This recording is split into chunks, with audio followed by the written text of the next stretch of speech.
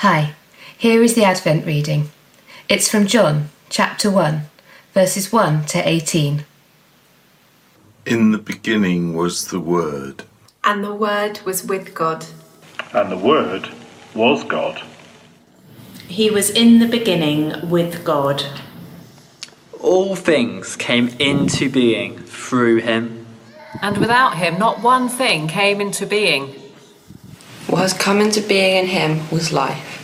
And that life was the light of all people.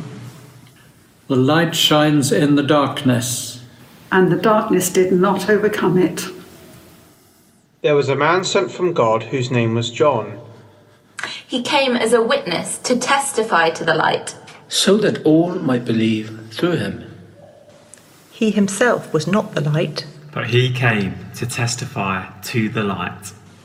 The true light, which enlightens everyone, was coming into this world.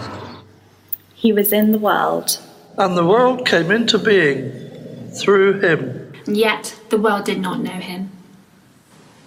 He came to what was his own, and his own people did not accept him.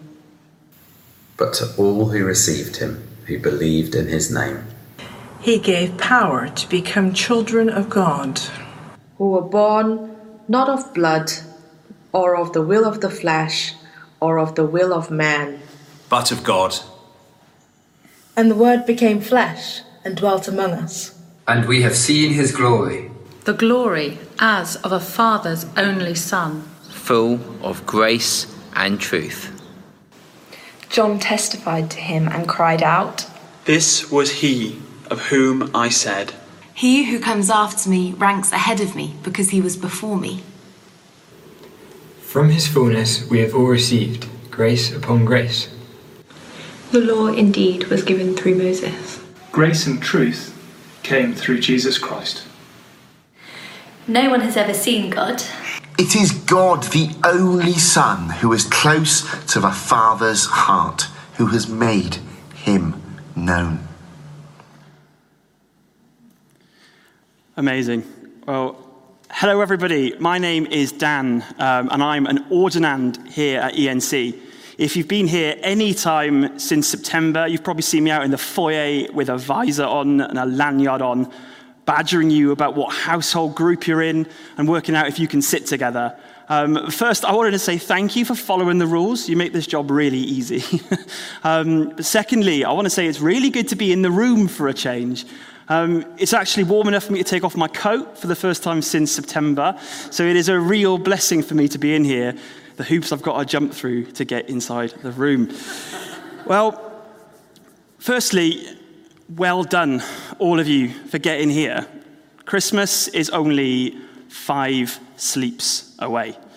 And we've lit the final candle of the Advent wreath, and now we're looking forward to what to some might be the very disappointing chaos of repealing of rules at quite a last minute. I know for some of you, you're facing the possibility of a Christmas alone. And if not alone, you're facing the possibility of a Christmas without loved ones of some kind. And that's harsh, that's horrible. But the thing is, Christmas is always chaos. Christmas is chaos no matter what's going on. Admittedly, it's worse this year, but Christmas is always a bit of chaos. There's always a lot to do, people to see, a lot of presents to buy. But for us Christians, Christmas is actually a bit more significant than the chaos and the family and the presents, because we're remembering the birth of Jesus Christ. Well, over the last month or two, we have been going through the identity of God as shown to us through Jesus. We've had God the Lamb, God the bread, God the wine, and then at the end of November, Joe talked to us about God the Word. And since then, we've been working our way through John 1. And that brings us to where we are tonight, John 1 and verse 14, which reads like this. "And the Word became flesh and dwelt among us. And we have seen his glory, glory as of the only Son, from the Father, full of grace and truth." I just want to take you back, all the way back to November 29th. Now, that's not that long ago, but so much has happened since then with different lockdowns, different things. Church was only going on via your phones, your tablets, your TVs. So it's good to be here. For those of us who are here, for those who are watching at home still, welcome. But a lot has happened since then. And back on the 29th of November, Joe talked to us about those first few verses in John chapter 1. And verse 1 reads like this: "In the beginning was the Word, and the Word was with God, and the Word was God." Now, for us to look at verse 14 like we will tonight, we kind of need to look at verse 1 a little bit. And you know what? Verse 1 is quite a confusing verse. On the face of it, if you don't know anything about it, well, firstly, what on earth is the Word? What word was it? Will you find it in a dictionary? What do they mean by the word? Well, we've actually had it explained in one of the songs, which was cool. But also, Joe explained it to us and said that the word is Jesus. And this is really vital information for when we come to look at verse 14, which says, "And the word became flesh."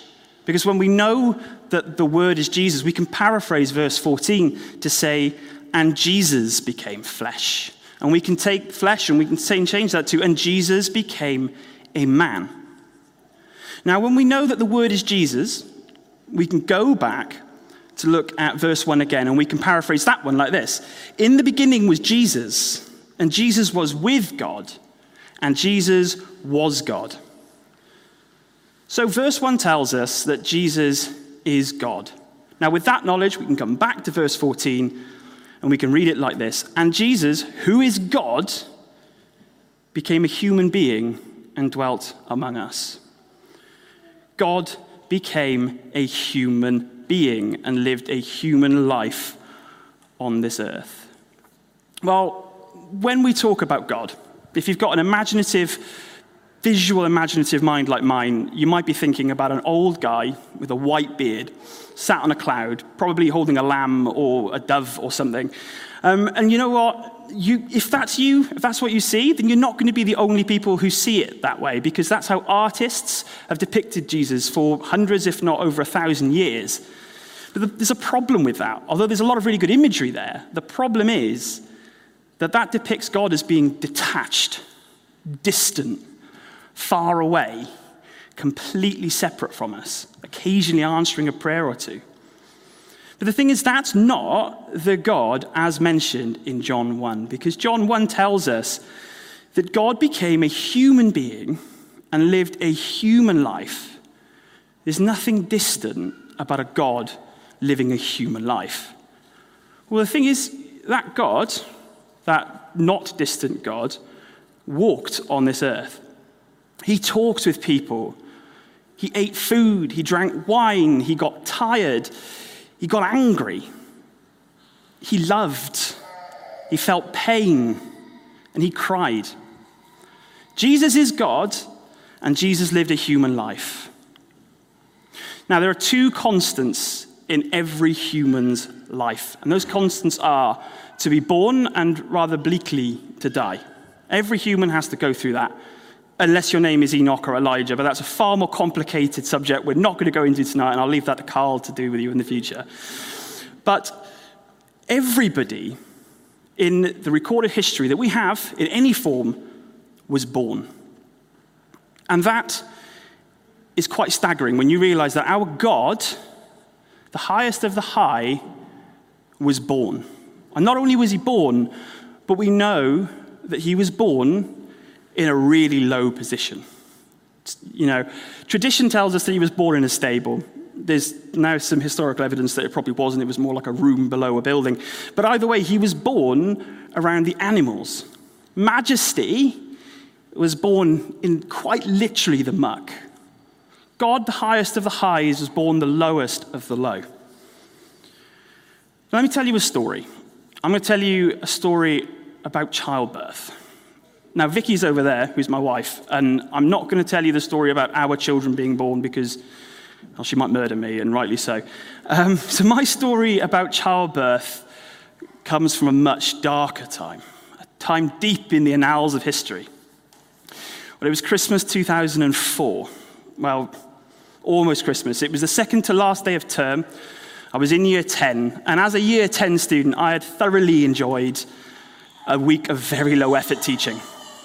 Our English class, we'd watched Mice of Men for the second time. At least that was on the curriculum, so that was a good effort.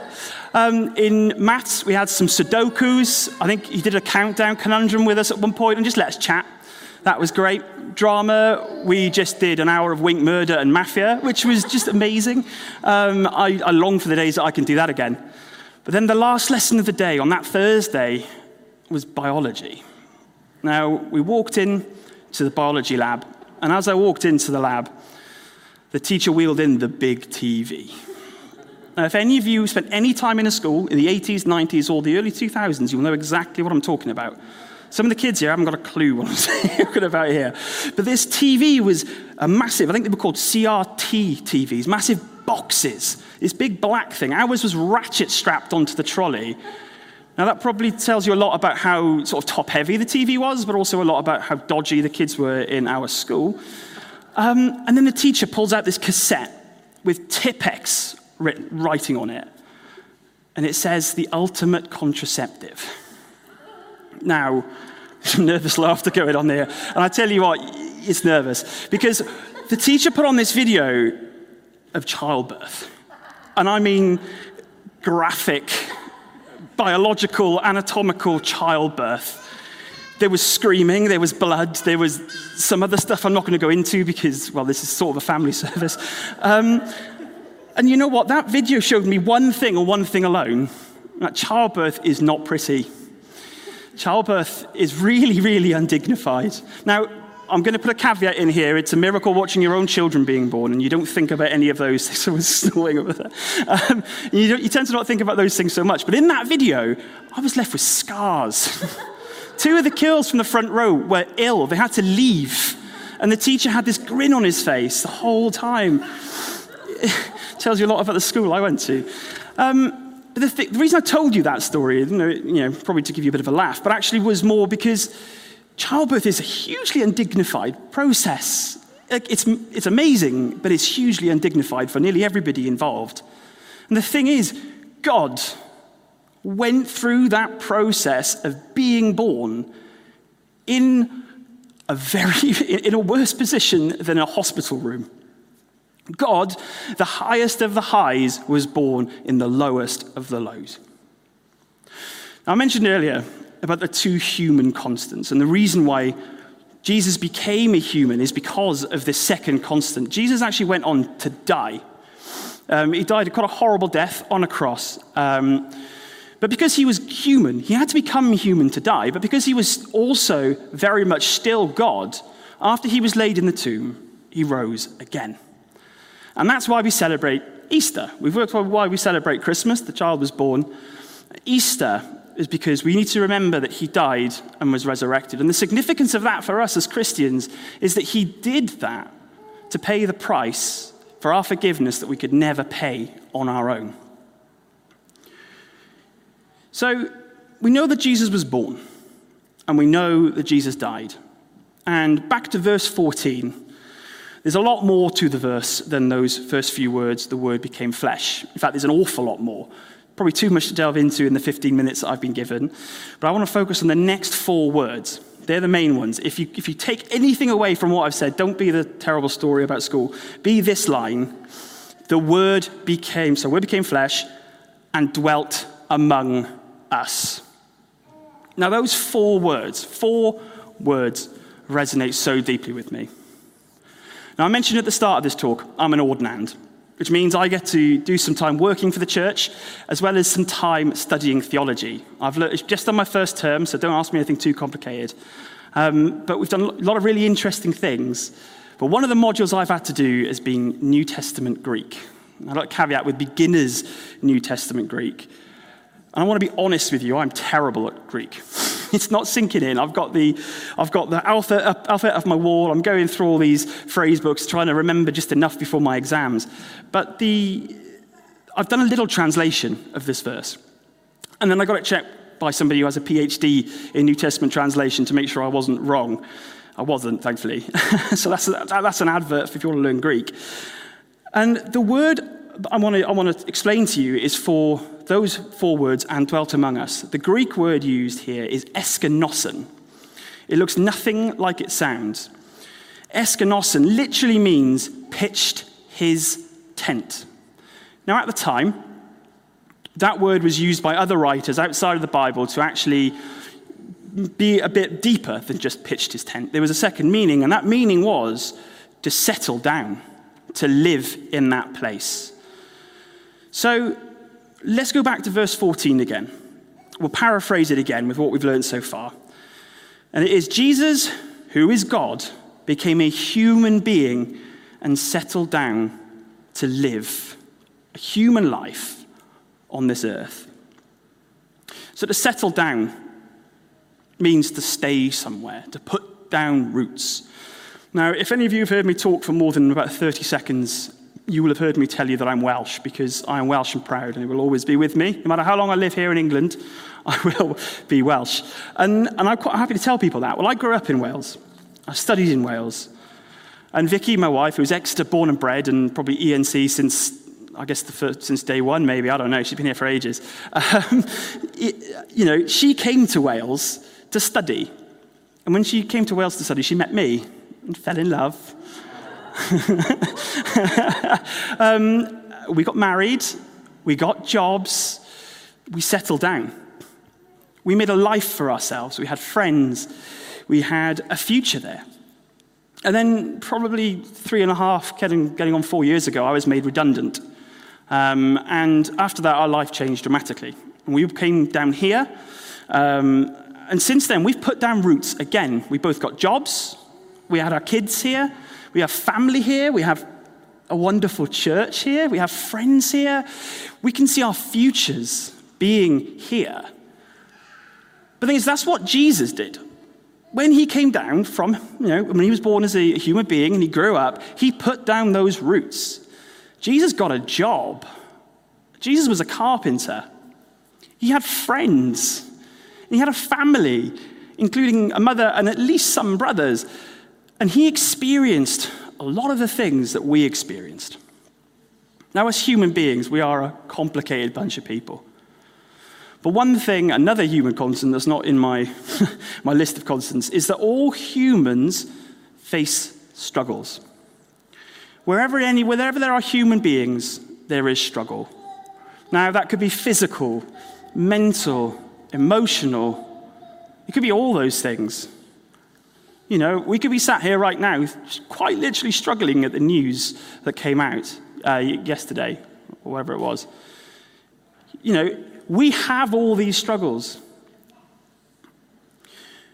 But why I love those 4 verses about God becoming human and living a human life is that because it means that Jesus, who is God, experienced the daily grind. And some of you, when I say daily grind, are like, that grind's getting me down. The thing is, getting up in the morning, going to work, having all those responsibilities. Jesus experienced that. God experienced that. As I said, Jesus had a job. He had commitments. He had friends. He had family. We know that he experienced the pain of loss. Because if you're familiar with the story of Jesus raising Lazarus, then you'll know that when Jesus heard that his friend, Lazarus, died, he wept. It's the shortest verse in the Bible. Jesus wept. Jesus felt the pain of loss. Not only that, but Jesus actually knew temptation. Now, let's go to Matthew 4. I'm going to read 2 verses of Jesus in the wilderness. Verse 1 says, "Then Jesus was led by the Spirit into the wilderness to be tempted by the devil. After fasting 40 days and 40 nights, he was hungry." Now, very first, I just want to make a point here that when Jesus was hungry, admittedly, this was after 40 days and 40 nights. It's about 40 minutes before I get hungry. But the thing is, Jesus was weak. He'd gone into the desert, 40 days and 40 nights without food. It's kind of at the point where your body starts to really panic. And Jesus was there in this position, and in that weakness, the devil came to him and tempted him 3 times. Now, I can tell you that I've probably experienced temptation 3 times today, and I'm not malnourished after not eating for 40 days. Jesus experienced that temptation. But beyond that, Jesus knew stress and anxiety. Let's look at the Garden of Gethsemane, the night that Jesus was betrayed. He's crying out to God. He's sweating so much that they describe it as great drops of blood. That is a huge level of stress. So Jesus, who is God, knows pain. He knows suffering. He knows the daily grind. He knows stress. Jesus, who is God, lived a very human life. Your kind of life and my kind of life. Now, he did all of that, like I said earlier, so that he could eventually go on to die on the cross, so that we could have that relationship with him. Now, I just want to finish, or we'll wrap up rather, by reading 3 verses from Hebrews 4, and that is 14 to 16. And they read like this. Since then, we have a great high priest who has passed through the heavens, Jesus, the Son of God. Let us hold fast to our confession. For we do not have a high priest who is unable to sympathize with our weaknesses, but we have one who in every respect was tested as we are, yet without sin. Let us therefore approach the throne of grace with boldness, so that we may receive mercy and find grace and help in our time of need. That's our God. Our God has experienced the tests, the trials, and the struggles that we experience. He became a human being, lived a full human life, so that we could have a relationship with him. I wonder if you just stand with me for a minute, if you're able. Because I have a sense that God wants to just remind us again of that. So if you're able, if you could just stand. And I'm very mindful of the impact of what the announcement about Christmas has had. So for some of you at the moment, you feel shocked, hurt, scared, and alone. And the concept of facing that time alone is breaking you down. That daily grind is more like 10 times the pressure of normal. And if that's you, I encourage you to put your hand on your heart. But actually, everybody will be infected by this in some way. There'll be some of us who won't be able to see I'm not going to be able to see my parents who I haven't seen since Christmas last year. Like, the reality of that is for everybody. We are all detached from our friends and our family and our loved ones. So actually, let's all put our hands on our heart right now, because I really think we should be just praying into this right now. I'm just going to pray. Lord God, thank you that you seek to draw near us and that you know our struggles. You know our pain. You know our grind. And now, Father, I just ask that you would just draw near to all of us gathered here and those at home who may be facing the first Christmas in a very long time alone, or maybe facing a time where they can't see that dear loved one that they've been waiting to see. Lord, I just pray that you would meet them in that right now, that you would bring your comfort onto all of us. Amen. I'm just also going to, I had a sense when I was prepping for this week that there are some people who, when I explained a God who knew our pain and suffering, you were like, this isn't a God I know. That God that I know is the guy off on a cloud somewhere. Or maybe I don't even know a God at all. So if that's you and you want to know this God who knows you so well, then I'd invite you now just to pray this prayer with me. It'll be a simple prayer. You can pray it in your head. If you're here, you can pray it out loud if you're at home. And we're just going to pray, Father God, thank you that you draw near to us. Thank you, God, that you came to earth as a human to die a human death so that we can be forgiven. God, I'd ask you now to come into my life because I give it to you. I want to live a life for you. Amen.